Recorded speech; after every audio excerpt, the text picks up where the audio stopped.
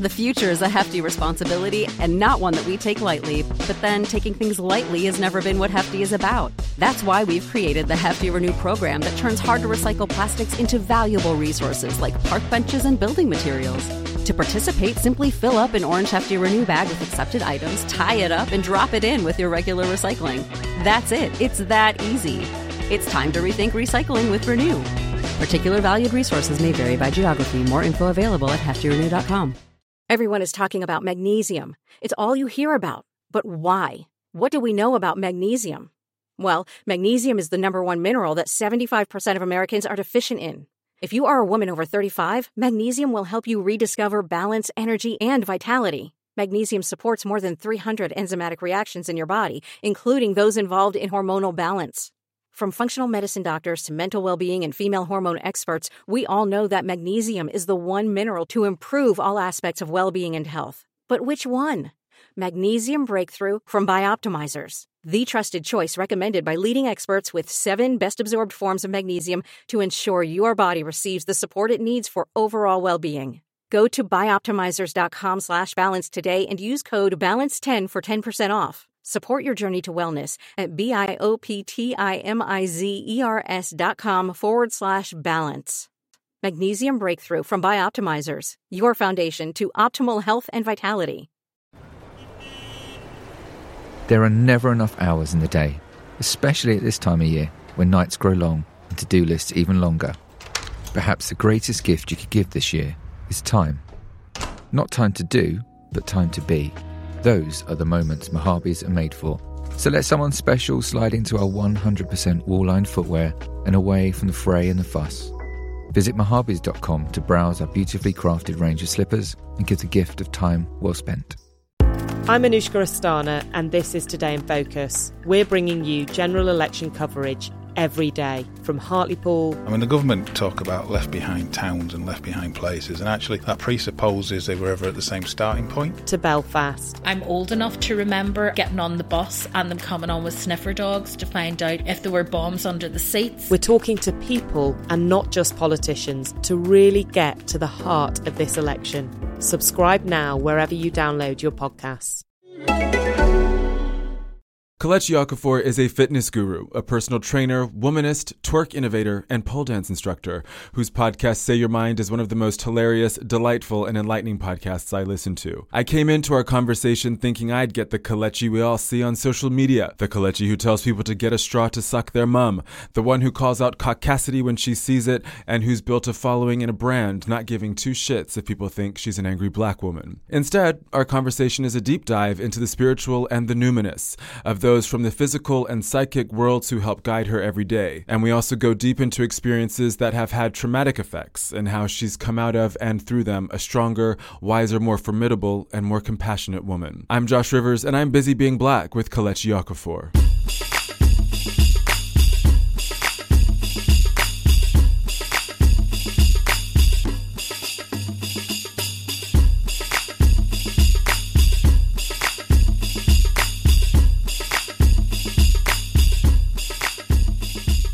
Let's start with a tweet that you, a series of tweets that I thought was really enlightening, very timely. Yes. The truth of the matter is that I don't have to do anything. Yes. And the titles that you're forcing on my head aren't ones I've chosen for myself. Mm-hmm. When you categorize someone, you're then able to decide on what to demand from them. Don't categorize me. Yes.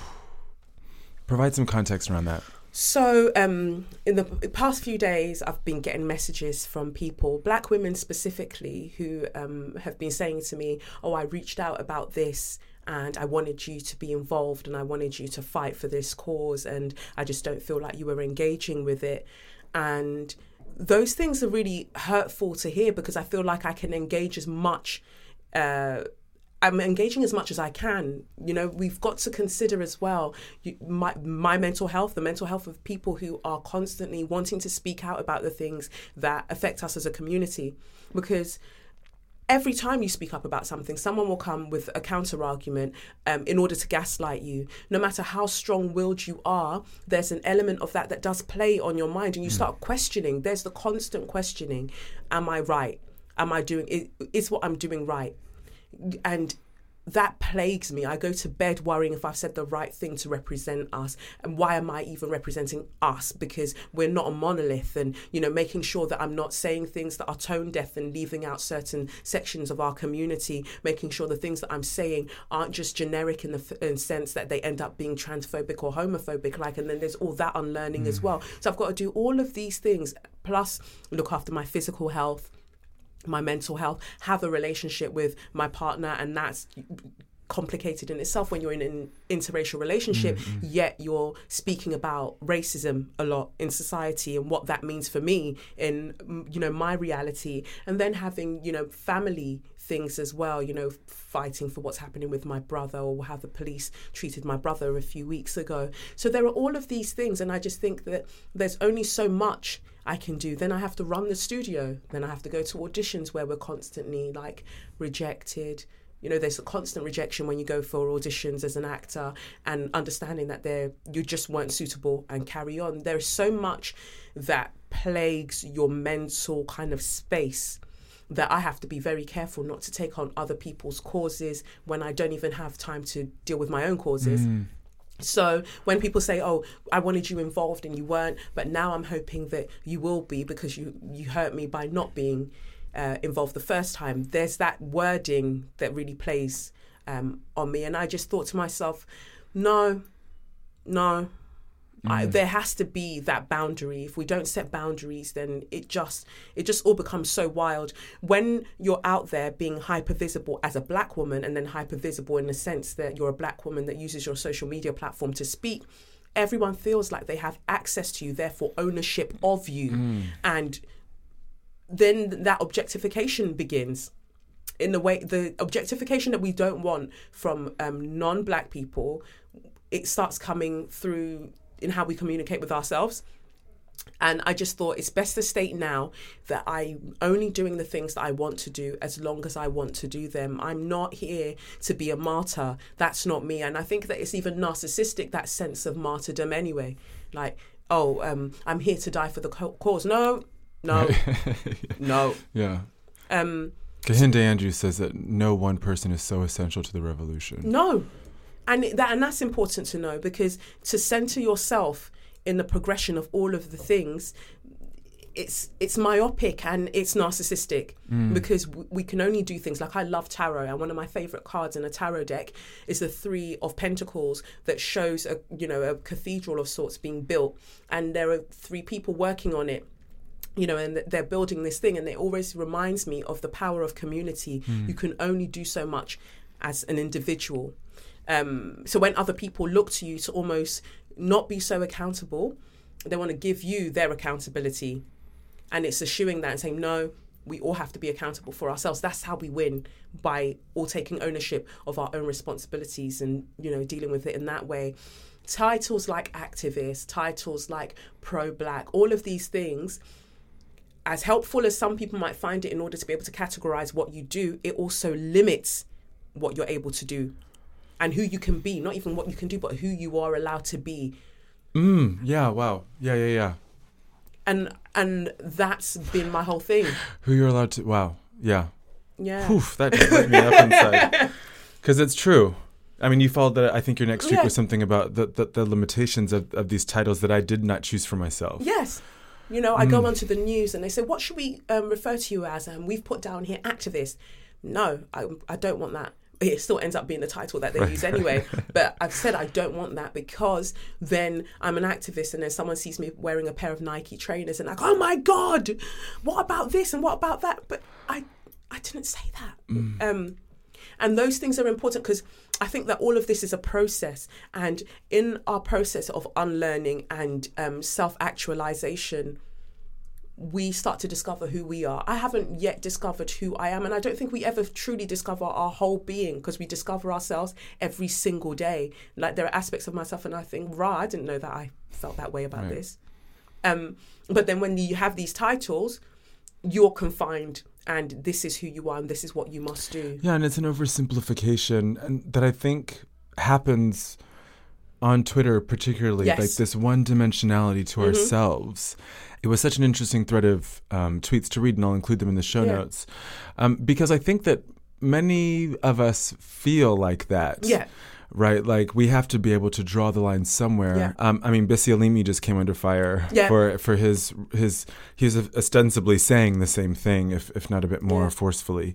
And I think it's a conversation that falls flat. Yes. Yeah. On social media because we don't have the space to talk about your humanity, as it were. Right, the platform isn't designed to discuss your humanity. No, definitely not, and definitely not designed to discuss the humanity of Black people. That's not what it's there to do, to discuss the humanity of Black and brown people. We're constantly having these healthy debates, as people like to call it, about our humanity. You know, when I looked at all the things that were happening with Serena Williams and you know, when we look at cases of police brutality and these things, I think it's ludicrous that we are online discussing whether a human deserves to be treated in this way, and there'll be people that will jump up and be like, well, this and they'll genuinely try to justify it. So what is that doing to our mental state, to be arguing about things that so clearly just ludicrous?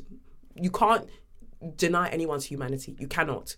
Point blank. You cannot. And to sit online entertaining conversations about that, that's a waste of living. Like, we don't even know how long we're alive for, yet we're discussing with people whether we're human or not. It's ridiculous. And I think that's why I've definitely taken a step back from Twitter, most especially with the whole discussion about can you be pro-Black and be in an interracial relationship. I just stepped back since then because I thought people are wild and I don't want to be involved. I was watching that conversation unfold, and obviously, for obvious reasons, my social media behavior has changed a great deal, and my relationship to social media has changed a great deal since last year. So I kind of now just watch and read and make notes. And I was watching the tweet storm effectively unfold around your interracial relationship, and just kind of mouth agape, because I have my own ideas about pro-Blackness and whether or not everyone does. Everyone has an opinion on it. And I think none of us really know the answer. No. And I think that's healthy. Yeah. I think what's unhealthy is to think that we have all of the answers to all of the questions. Rather, I think we should just spend time questioning everything. I think people... and actually, sorry, there isn't actually an answer. There isn't. Yeah, you know, there isn't one. And to me, essentially, life is just about asking questions. I question Christianity. I question the whole system of like religion, spirituality. I question everything. I question myself daily. I question my choices daily. As someone who I find myself to be rather self-aware. You know, I go to therapy. I make sure that I create space for myself to really analyze my thoughts and my actions. So the idea of pro-Blackness, I'm not really interested. As a Black woman who sees the daily violence that is inflicted on Black bodies as subjects in society, definitely I question my place within an interracial relationship, whether it's worth it, you know, all of these things. I question that daily, and I talk about those things in order to allow for other people to know that they can talk about these things too, and it's healthy to talk about these things. Yet people don't want to have that conversation because they'd have to deal with some truths that things aren't absolute. Well, and it makes us feel uncertain. Yes. Right? And in this fight, it doesn't often feel like we have a lot of space for uncertainty. Right. We just have to keep going. And, you know, a lot of the people that were at the forefront talking about, well, you know, because pro-Blackness is a definite thing, it's a definite theory, and it definitely has its liminality in saying that this is this and this is that, and that's fair, which is why I don't take on titles like that, or any title, because to take on any such title brings about hypocrisy to me, because you can't fulfill all of those things that have been placed on you. There's a reason I call myself a Benta Punani womanist, and I don't call myself a feminist, you know, because me coining a term for myself means that I can exist as freely as I want to within that term. Oof.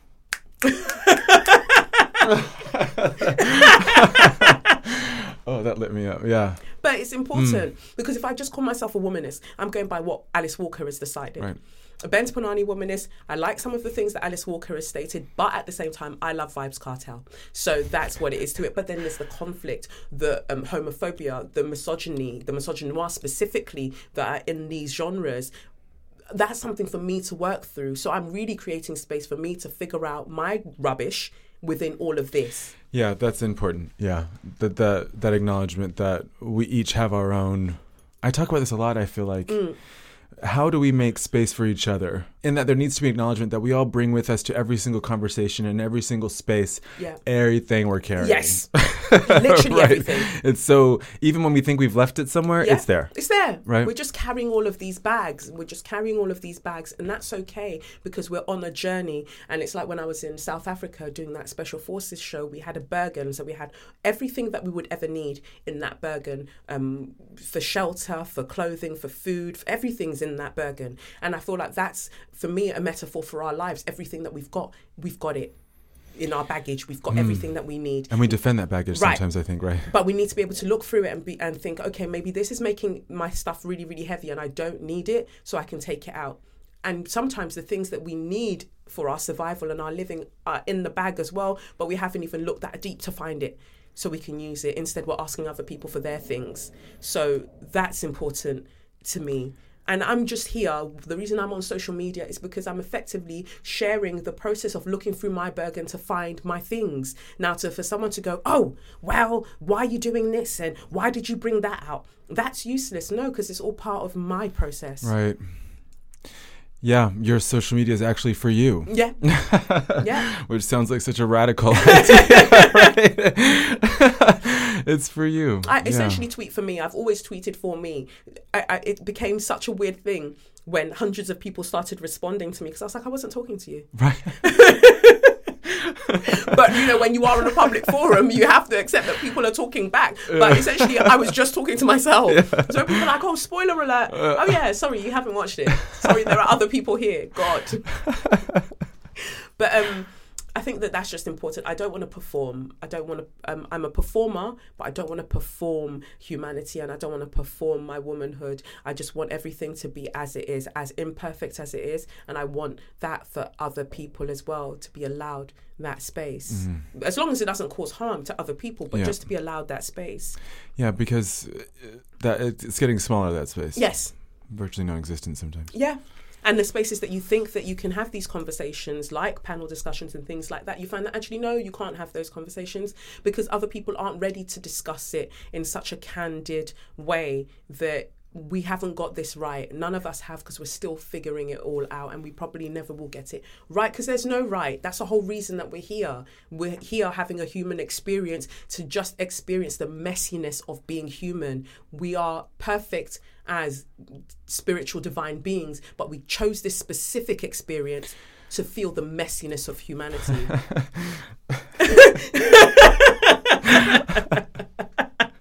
My friend was saying that your spirit chooses a body, right? It chooses an experience. Yes. Yeah, I feel that a lot.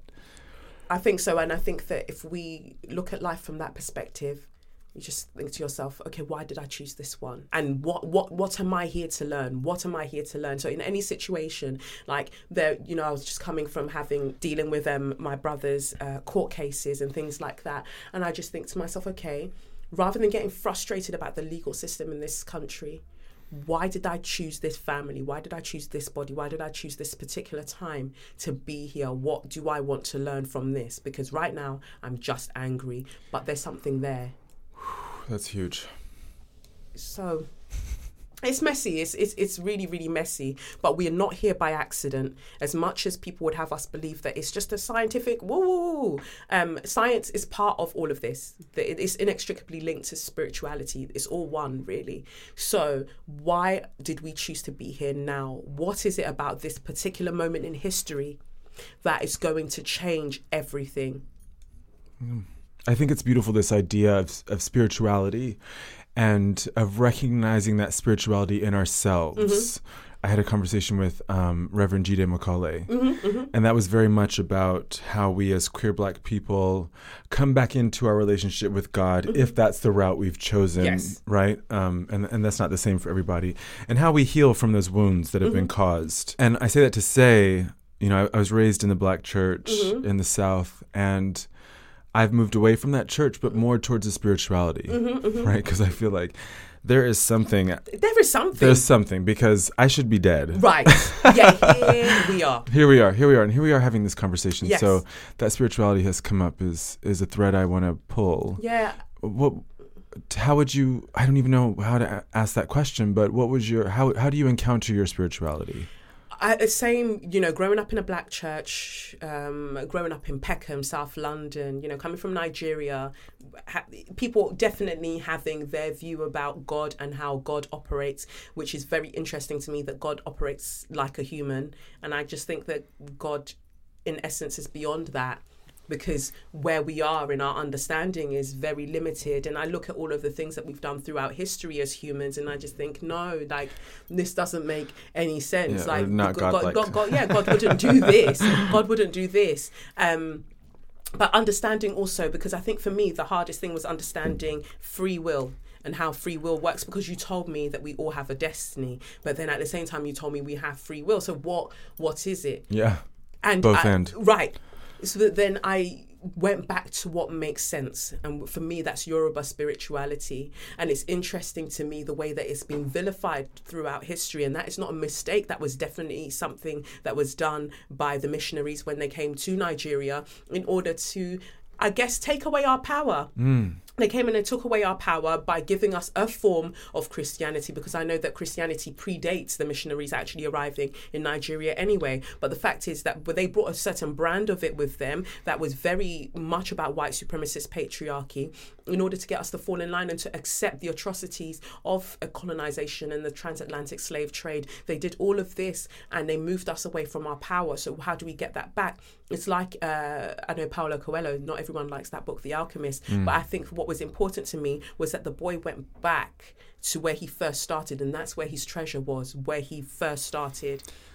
And for me, that's where my treasure is. My treasure is in Yoruba spirituality, Yoruba deities, and looking at how it makes sense when it's explained in that form, that there are these deities that answer to one overarching force, right, but they are all facets of that force. So whether it's earth, wind, fire, water, they're all facets of that force. And they're here, you can petition each one in order for a specific thing, but they all still have to answer back to that overarching force. And we say in Yoruba, if someone says to you, Orieope, which means your head is not correct, I used to think, like, what? How's your head not correct?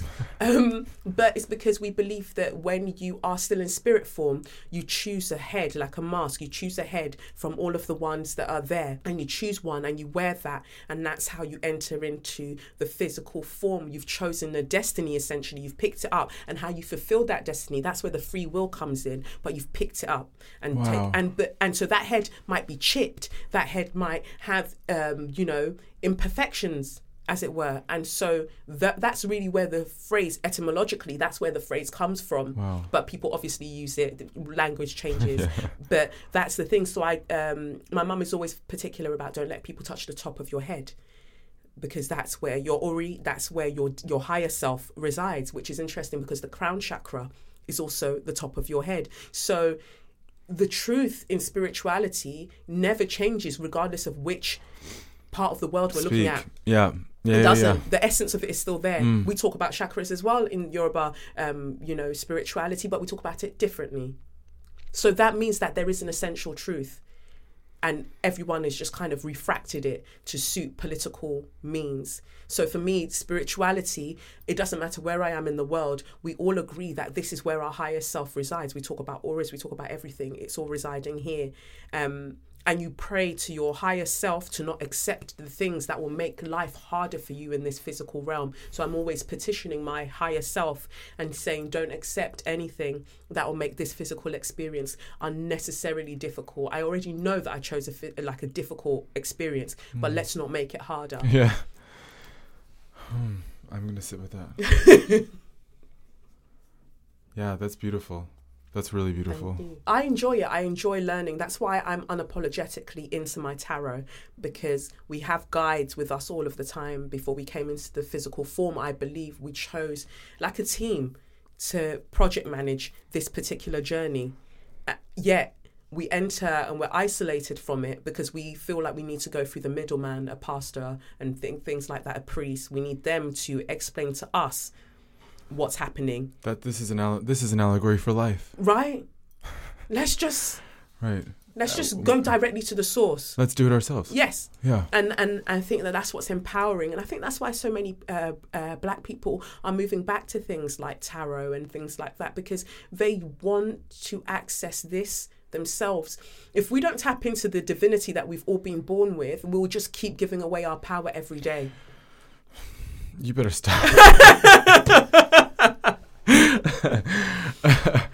It's true. Yeah. But because we live in a system that's designed to strip us of all that power. Yes. And so I think that in many ways, words like divinity and spirituality can seem a bit woo-woo. Right? Because they've been made to feel woo-woo. Yes. Right? A bit superfluous. Yes. You know? And indeed, I think that there are so many kind of valid and understandable questions around the role of the divine in lives that can be taken so quickly and in such brutal ways. Yes. And so I guess my question then links back to your spirituality and this asking of your higher self. Does this help you kind of paradoxically bring you back down to earth and into the moment? Definitely. I feel like it humbles me. I think to know that there are sources higher than you and to give over to them. So whenever I'm heading somewhere or I'm doing a talk and it's a big talk, or even when I went onto the BBC to talk about what happened with Serena Williams, that morning I wanted to wear my T-shirt that said, "Why be racist, sexist, homophobic, transphobic when you could just be quiet." It was amazing to see that on the BBC. So what I did actually, on the morning when I had to go, I put my T-shirt on. I didn't take another T-shirt with me. I knew that there would be the possibility of someone saying, "Oh, could you change that top?" I didn't take another T-shirt with me, but I sat there and I meditated and I prayed and I said to my spirit guides, anybody that's going to have anything to say about this top before I get on air, tie their lips. Just tie their lips. No one. Make it so that it's just hazy. Their vision's hazy. Like they just don't even take into account what this top means and what the impact is going to have that on national TV. That is what I petitioned. And then I got there and I took off my leather jacket and no one seemed to say anything. I was like, la, la, la, la, la.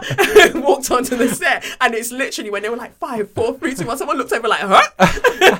It's like, we're going now. We're live now. Got to go through with it.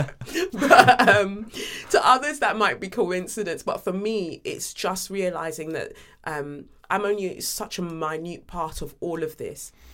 So I need to ask for help all of the time. So if there's any way that through synchronicity, through just a series of fortunate events, things can work in my favor, let me ask that it's so. And I think that even thinking that mindset shifts your perspective of life. And then you start to see the ways that you have been helped. Like, I had a miscarriage earlier on this year. I'm sorry. Thank you. And it's so easy at one point to be angry at everybody and be like, well, everyone said this was going to be okay. Everyone said that this was going to be smooth. Everyone says it's so easy. And at the same time, you've got other people that say, oh, miscarriages happen all the time. It's so common. That doesn't stop it hurting any less. But actually what that did for me was remind me of how little control we have over things. And rather than thinking about why me, just think like, why not me and what now? And that's really what I thought to myself. It allowed me to think to myself, okay, this happened. I believe that this was part of an experience that I chose before I got here. Regardless if science can explain it, anything else, of course, science can explain a lot of things, but that doesn't take away the spiritual aspect of it. So why did I choose this experience for myself? And for me, ultimately, it's so I could engage in a way that I've been unable to engage before. Like one of my greatest fears is loss, losing loved ones. And I, in the past, were not getting to meaningful relationships because I've already preempted it ending. So I would always hold back. So loss has been something that... Sorry, I'm having a moment. So, loss has been something that I've been scared of. So how about you've now lost this thing? Now what?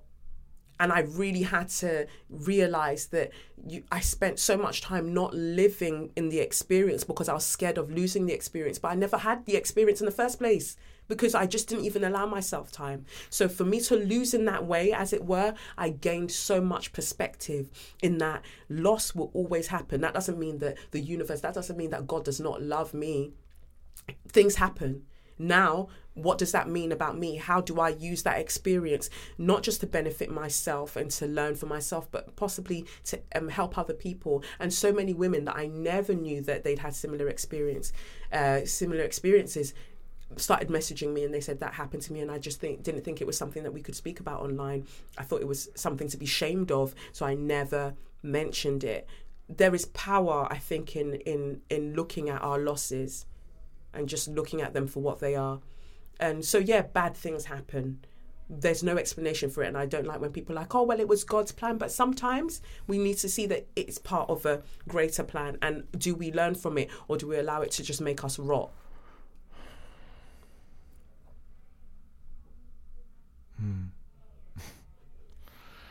I'm thinking about the power. The power I feel when you speak, and imagining that I have that power somewhere within me. And you do. And I just, this idea that we've chosen, like, I guess I knew it. That's what Oprah calls an aha moment. Like, you knew it already, but someone else helped you uncover it.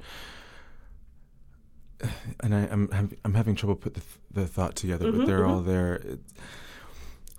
We choose this. We've pre-chosen, right? We've chosen this head, right? Because this is the path, this is the lesson, this is the route that we've chosen. Yes.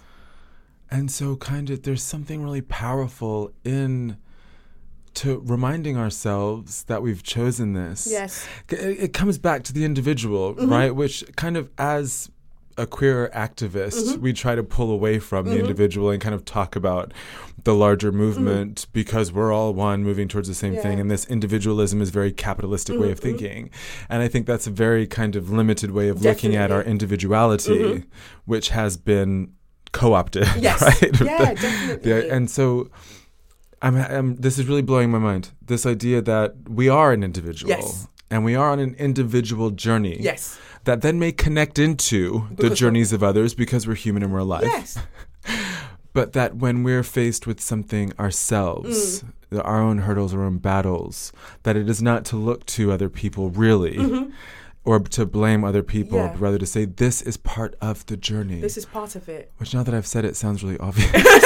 But it feels that way. And I think that some of the things for us are looking at us in the face all of the time. And this is why I like to consider the fact that spirit guides are there, because I can ask a question in the morning and then I'll see someone's T-shirt that I'm sure they wear every day, but that is my answer right there, or a billboard, and that is my answer right there. I'm like, well, I've walked past that before. Why now? Because that's when the message was ready for me. And I think that to strip away our individuality within this movement that we're part of, in in realizing our power as Black people across the diaspora, is to deny, I think, a lot of queer people as well their space to live their lives, because everyone's so comfortable you being part of the movement, like Black Lives Matter, all of that, being part of, or Black Panthers even, like being part of this thing, but don't you ever speak about your sexuality because we're not ready to deal with that yet. So then how can you have me have my energy, but you're denying me my freedom to express that energy in its fullness? That is a violence. And so we inflict violence on each other by not allowing for this space. Like, you get so many people that can be online daily talking about, Black lives, and we need to think about this and we need to think about that. But the moment you say, what about the disproportionate number of trans women who die? Well, God says, oh, wow. So suddenly you remember what God has now said. And it's unfair. It's unfair. It's a way of kind of, I think, perpetuating the same objectification that we get from white supremacist patriarchy, in the sense that I want your service as a Black body, but I don't want your humanity. And that is not going to happen. I just think that, no, well, you can't have me then. Yeah. And that's why it's important for us to keep our individuality as well as being part of the cause, because that's the specific power, the unique power that we bring to it. None of this works if we're not and together. that can't be taken as well. Right. Okay. Yeah. It's I think like it's just a thing. It looks like white light, but within that there are so many colours, and you're asking me to not have my colour, but then you can't have your white light. Yeah. Yes. Whoa. It's all coming together. Also so unexpected. Yeah, because I think all of us are in some ways, and sorry if I'm repeating myself, but I think so many of us are trying to get back the power that we feel has been robbed. Yes. Right? Mm-hmm. And so we look for that power elsewhere, or at the very least, we look for examples of that power elsewhere. And that, like Busy Being Black, can be a very great nudge for people, right? Because I think Busy Being Black is simply a mirror, right? If you see something or hear something on Busy Being Black, it's because it's in you. It's in you already. Yeah, it's already there. For you to have that affinity with this platform, it was already in you. And that's what's important. We gravitate, whether we like it or not. The higher self is always working. So we gravitate towards the things, the tools and the people that we need in order to fulfill that destiny that we said we are here to complete. So you don't know why you just like some people. You don't have anything in common, but you just like that person and you gravitate towards those people because they are part of it. I always speak about destiny helpers, and that I feel like I've got so many of them. So many people who listen to my podcast have said, oh, why don't you come and be part of this project? Or why don't you come and do this? Or they see me on Twitter, why don't you come and do this? They're part of helping me to fulfill my destiny because their higher self saw my higher self and said, yes, this is what we planned. Right. Let's get on with it. What is your destiny? I feel like my destiny is to let the world know that we can all be baby girls, baby boys, baby non-binaries, baby people. They literally live our best life. And it's what you said about power. That we have this illusion of the theft of our power when we've never lost it. We're just desensitized from realizing it, that it's with us still. Yes. And every time we try to realize it, someone goes, no. Think about the way that suddenly all of these department stores care about white sage and tarot and, all of these, what is considered the occult. They suddenly now care about it because they understand that the power is in there. But if you commodify it, if you can make it a corporate venture, then you still control how people use it. And when you want them to let go of it, you'll take it back again. Suddenly, corporations love activism. Yeah. They love all of this stuff. They love all of that. But it's because they can control it if they give it to you, in that form. I love watching Queen Sugar. And Nova was offered a book deal. And I just remember specifically one of the publishers saying to her, we want to make you bigger than grassroots. We can make you global. And I thought, but that's it. That's how they get you. You get that book deal and you move from your grassroots and you go elsewhere and you become global, therefore meaning that you have to have the answer for all of the people. Right. Where if corporations suddenly are interested, it's because they realize what you could do with your individual power and they need to bring you back into the fold. Yeah, and this isn't linked to corporations, but it's linked to that individual power. And I got goosebumps because I was thinking about my sexual assault. Oh God. And how I just written a piece about it, and that I said it was a theft of my power. But actually, as you were speaking, I was like, maybe it wasn't a theft of my power, but rather, in that moment, I realized that people will try and take it. Yes. And I'm sorry that happened. That's horrendous.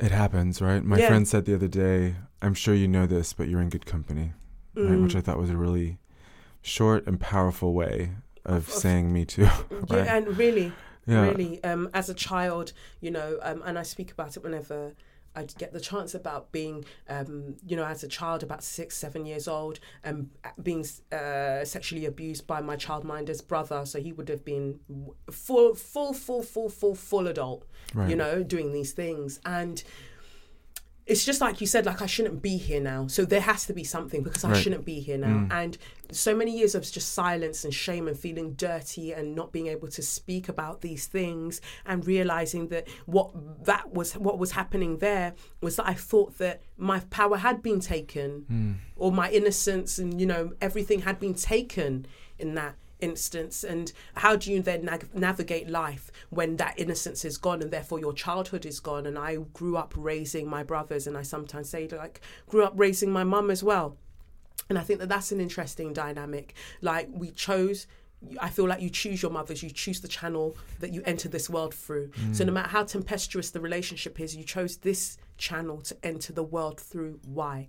And I look at my mum and, the relationship I have with her, and I think to myself, maybe in another life, I don't know how, but there was a difference in this dynamic. Maybe I was the mother or something, but because I very much feel like I'm helping her learn in this physical realm. It's a chance for you to do it right this time. Right. And so that's been interesting to me, and how it felt like the power had gone. And so I just became so dead inside and like desensitized from everything. And I remember having a specific dream where I was in a morgue, but I was looking at myself in the morgue, and I was so upset. And I remember crying in the dream and then crying, physically when I woke up. And I was like, but I haven't done anything. I haven't changed the world. I haven't done this. And I started listing all of the things that I hadn't done. And when I woke up, to me, that was it. That's why I'm here. All of the things that I listed, looking at myself then, was the reason why I want to be here. And that's the reason why I need to stay alive and why I'm not gone yet. So I had to go to therapy and reconnect with self, so I wasn't dead inside, so I could actually do these things that I said I wanted to do so badly. And I think that was the pivotal moment for me, being in my 20s and realising that all that time I'd essentially been in a morgue in myself. Yeah, you made a morgue of your body. Right. Wow. This allegedly living thing, or supposedly living thing that I'm using, this vehicle, but I wasn't connecting with it. I was just gone. Yeah, it's taken me a long time to realize just the depths of distrust that singular experience created within me, right? And I felt it just the other day. I was speaking to an older man, because he was twice my age, and I was speaking to an older man, and I heard myself thinking, what do you want? Yeah. What do you want? You want something from me. And it's not true. It isn't, but it's the way that we start to look at the world. Yeah. And we're hypervigilant. And we start to think about everything as transactional. And why are you here? Because you're going to hurt me in the same way, but it's because the part of us that has been wounded and hurt, it's like, we can't let this happen again. Yeah, we got to protect your power. What we doing? Are you noticing? So that means that everyone is kept out. But if they're all kept out, then we're kept in. So that's where the loneliness comes from. Yeah, and it's the isolation.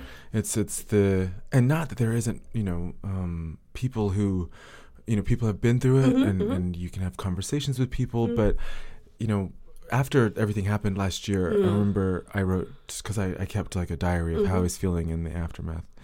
And one of the things I wrote was like, no one tells you what happens when your friends go home and when your mom puts down the phone, right? And you're just kind of like sitting there on your own.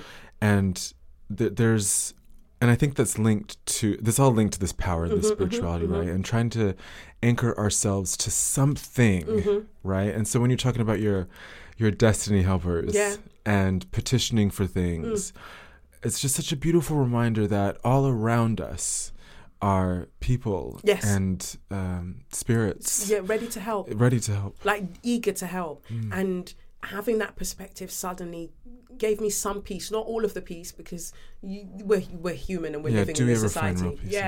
But just some peace in that I can be in an empty room, but I know that it's not empty because there are forces waiting for me to acknowledge them so they can help me, because you're just struggling. And it's like just that imagery of you're struggling and you're doing all of this stuff, and then like, if this girl could just let us just do some of this, like she's just doing a lot right now, but we could actually do a lot of this. And so when delegate, right, and that's what they're there for, right. Like, we're the project manager of this particular destiny, but they're there to do the work. Yeah, we're like, no, I've got it. I've got it. Or no, I'm definitely going the hard way.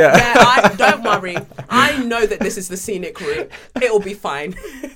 And so I love those memes where they kind of show you, they're like, this is how your spirit guide is looking at you when you make the next, like, your 100th bad decision. Like, God, why? Just let us help.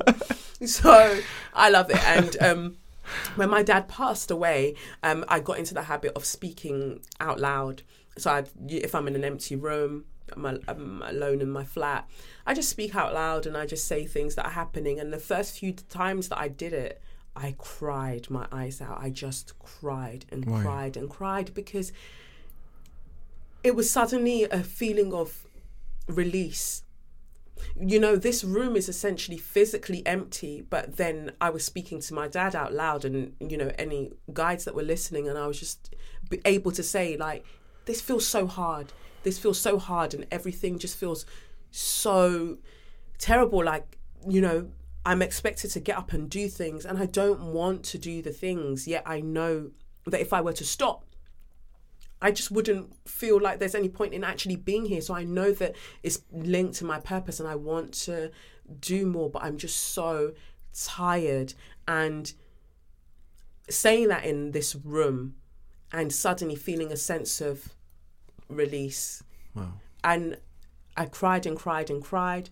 And then eventually it just turned into a conversation. Just a funny conversation. You know, sometimes something would happen and I would say it out loud in the room, and it's just funny to hear it back. And I do it still because it's just a reminder that I'm not alone. Even when spaces physically look empty, I'm not alone. And I think that my quality of life has improved since realising that for myself. Others might see it as, I don't know, a coping mechanism or whatever you want to call it in that sense. But the fact is, I've suddenly realised all those times that, you know, I was lonely and I hadn't spoken to my mum about the abuse and I hadn't spoken to anyone and I just felt like I was alone. I wasn't, because when I look at all the coincidences in my life and the people that I randomly met, as it were, no, everything was there for me. I just wasn't seeing it for that. My mind is totally blown, Kelechi. I had a conversation with Lady Phil this morning, and I was like, you know, I'm in conversation with Kelechi, and I'm very self-conscious about asking Black women stupid man questions. So I was like, help, right? Like, I'm in my man head, and I've got lots of stupid man questions to ask. So this has gone in a way that I didn't expect, and it's beautiful. Thank you. I'm glad. Because Phil wrote about this, actually. Lady Phil wrote about reclaiming the tenderness as part of the fight. It's probably a good place to close on. We've got 10 minutes. Lady Phil wrote in a UK Black Pride blog post about the Sister Anthology, which is a collection of women loving women, that when you put all those stories together, they're not actually all about loss and fighting and struggle and survival. They're actually about joy. Yes. And they're about reclaiming our tenderness. Yes. And I thought that's a really beautiful rumination that I think links to this, though we haven't said it explicitly. And I think that that's the important thing. We have to be careful not to kind of synonymize blackness with suffering and struggle, because yes, it's a very real reality, but for us to have gotten this far, we can only do that from a positive energy. And then there's been hope, and hope is one of my favorite paintings. It was up, I don't know if it's still up at the Tate Britain, but I remember going as a very young child in primary school and seeing this painting on the wall, and it's a figure, because I know that G.H. Watts, he did a series of them, hope and all of the the virtues as they were, but that's the one that's become most popular. And there's a woman sitting on the world, and the world looks dank, and she's got a blindfold on, so we imagine that she's blind. And we know that I think she might not be able to hear as also, but she's got a lyre in her hand, like a little harp, and it's only got one string on it. All of the rest is broken, and it's very grey and dark, and yet she's got her ear very close to it, and she's trying to make as much music from the one piece of string that she can. And I saw that after, that would have probably been 3 years or so after my abuse. But I saw that painting, and it became the backdrop on everything that I had from that point onwards, when it was like MSN, and even now on my phones, like that is my backdrop, because to me that is the embodiment of everything that I'm here for, making as much music out of the piece of string that we've got, just making something out of all of this. That's why I try to balance even my social media page.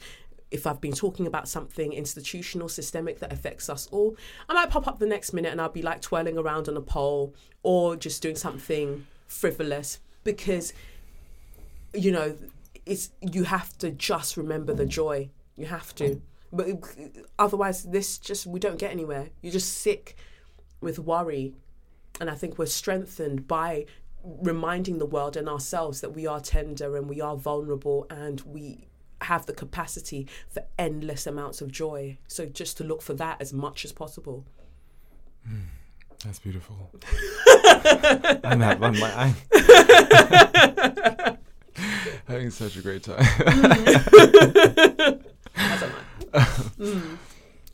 What do you hope for? I hope for a day that I can be in Nigeria and have a performing arts school that allows for children that don't have money or much money to be able to grow and be some of the best performers in the world. And they haven't been limited because, one, they're black or that they don't have money, but they have access to all of the things so they can realise their dreams. I'm not blind to the fact that because my mum brought me over here to England at such a young age, I've been afforded privileges and opportunities that wouldn't have been available to me had I stayed in Nigeria. And it's important for me, you know, as we're saying in this conversation, to go back to the source. Nigeria is important to me, and there are so many people like myself there that need that. They need a chance to realise their dreams, and I'm somebody else's destiny helper, so I just need to get to work. Thank you. That's beautiful. Back to the source. We have a few minutes. Yeah. Is there anything I haven't asked you that you want to talk about? No, I think we got through a lot. We just went off. We just went off somewhere. I love this. Happened the other day with FKA. Oh. We had I had a very clear idea. Yes. And we're going to talk about this. And then got into sex and drugs and just we were all the way over there. And I was like, how do we get here? But it's nice when that happens. Beautiful. Though. It's just because what needs to come out will come out. Yes. Right? What people want to talk about. My job is to create the space. So that we can talk about it. And to show up in my fullness, ready to bear all. And that's what I loved when, you know, we were speaking via email and stuff, and you said, you know, you mentioned Brené Brown and vulnerability, and I thought, I'm so excited. It's looking forward to the moments of nakedness that you don't often get to have. Yeah. It's nice. It's really, really nice. Not how did you start your studio? How did you do this? I enjoy those conversations, cool. But I just think that there's so much more that we could be talking about. And somebody needs the conversation. I listen to so many different podcasts, and I realize in just some of the passing things that they say that, I needed that. Yeah, all the time. All the time. In the most random places. I needed to hear that. Yeah. And so I think that the conversations go where the people who are going to access them need it to go. Yeah, and it's no secret to anyone that I'm really inspired by Oprah. And I had that vulnerability moment really came last August. I was on my first holiday in probably a year, and I was in Barcelona, and I was trying to stay away from like drugs and alcohol. So I was like, I booked all these hiking trips around the city, and so it was day 2. I was climbing up, walking up. Really, it's not really a climb, to Castle Montjuic. Okay. And I was listening to the conversation with Brené Brown and Oprah, and I got to the top literally at the same time as Brené Brown saying, "Shame can't survive the light." Wow! Yeah. I was like, all these tourists around, and I was crying. I was like, it's so true. Yeah. And she said, you know, you put shame in a Peachtree dish with darkness and silence, and it grows, and it just grows exponentially. Yeah. But if you put light on it and you put conversation on it, it cannot survive. Exactly.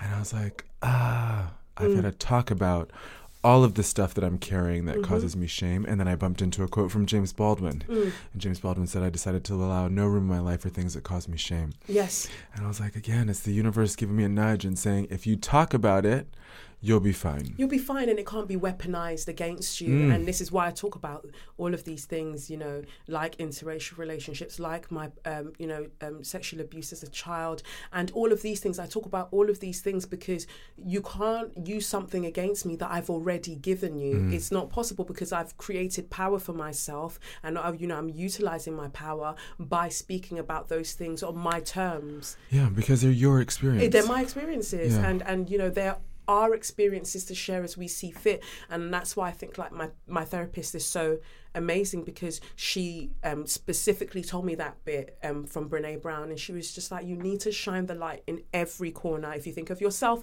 as a grand old mansion, go into those rooms that you're clearly avoiding. Go into there, open the windows, let the light in. Yeah. And I was like, oh gosh. Yeah. You're like, why? Not a chance. Yeah.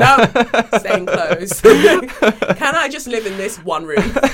Yeah. There's a kitchen in this room. Yeah, There's fine. food. I'm good. I'm good. But I understand I need to go into every room in the house.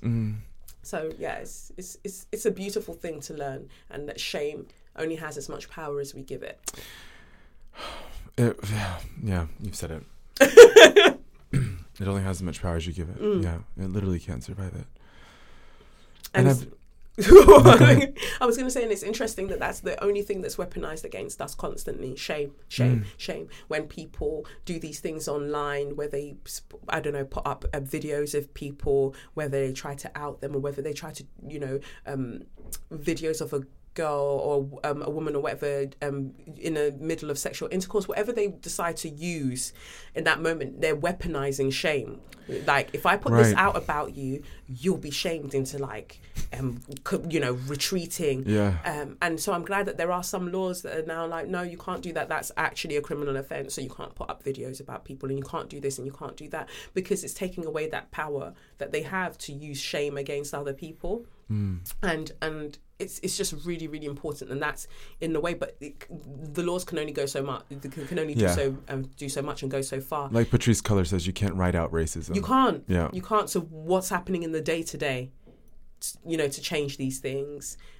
Even when we look at racism, I know that there was that video of that police officer, and this guy was just like insulting her, and so many people turned around and said, wow, this is how everyone should behave towards racism, just ignore it. I thought, oh wow, that's convenient. Yeah. We should be silent and stoic still. Yes. Yeah Wonderful. Yeah, because we've been doing that for a really long time. Yeah. No. So it's a different way of using that shame, of going, well, if you just did it this way, things would be so much better. Yeah, also, I'm glad you brought that up, actually, because people use grace and silence as if it were weakness. Yes. Does that make sense? Yep. Yeah. Just, just let it be. Turn the other cheek, but I think that there's a definite kind of piety that's pushed on us, that people want us to accept, that forgiveness and everything. Just do these things and just let it go, and you'll be the better person for it. How does it make you mad taking the high road? I don't like it. I try to avoid it on the sat nav of life. I don't want to.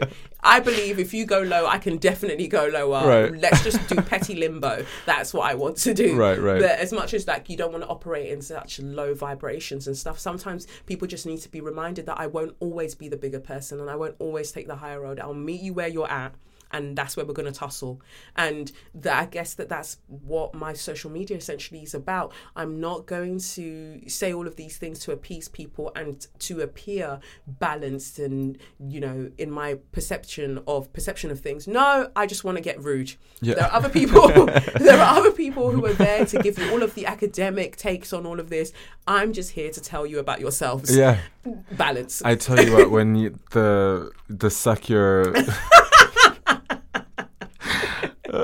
It's such joy to me. I don't know why. It really makes me happy to just be as uncouth as possible. Yeah, these people have no choice, in terms of networks, have no choice but to follow me, because they're like, what is she doing? Yeah. What is she doing? Also, when you told on the BBC, okay, well, Russell needs to calm down.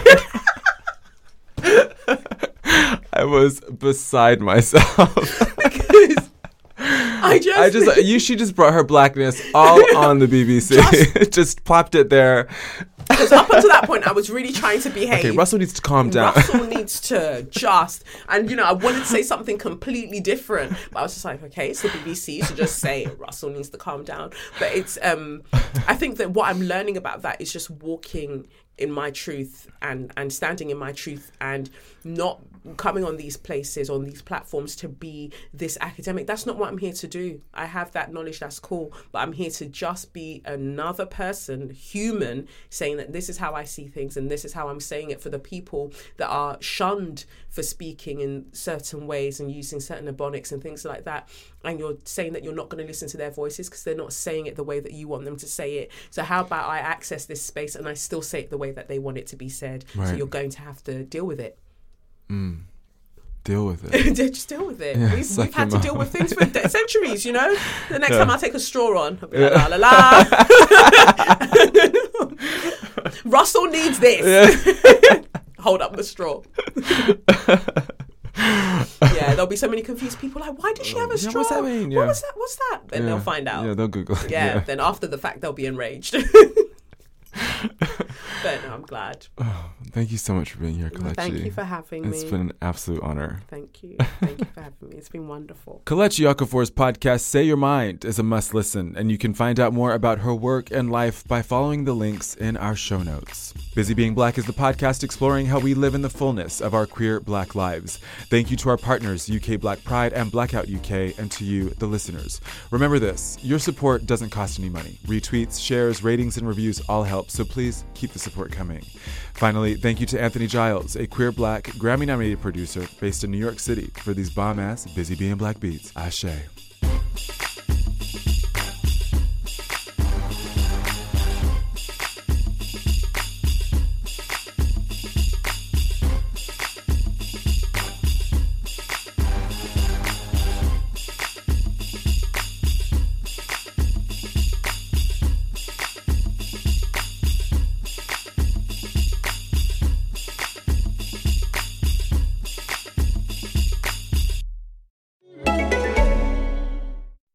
How do you study an animal so elusive it's known as the ghost of the mountain?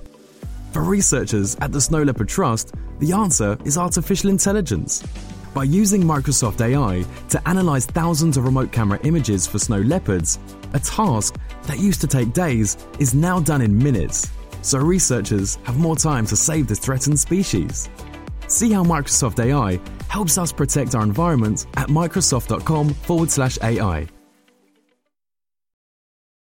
Hello, it is Ryan, and I was on a flight the other day playing one of my favorite social spin slot games on ChumbaCasino.com. I looked over at the person sitting next to me, and you know what they were doing? They were also playing Chumba Casino. Coincidence? I think not. Everybody's loving having fun with it. Chumba Casino is home to hundreds of casino-style games that you can play for free anytime, anywhere, even at 30,000 feet. So sign up now at ChumbaCasino.com to claim your free welcome bonus. That's ChumbaCasino.com and live the Chumba life. No purchase necessary. VGW. Void where prohibited by law. See terms and conditions. 18+. Hey, podcast listener. Do you love talking about movies, music, TV, comics, and games? Then you should be listening to The Great Pop Culture Debate, back and bigger than ever for Season 9. This season, the panelists discuss the best James Bond film, the best Elton John single, the best Nickelodeon original series, the best Batman villain, and so much more. Find the show wherever you listen to podcasts, or head to greatpopculturedebate.com. More than 100 topics are already available. Subscribe today.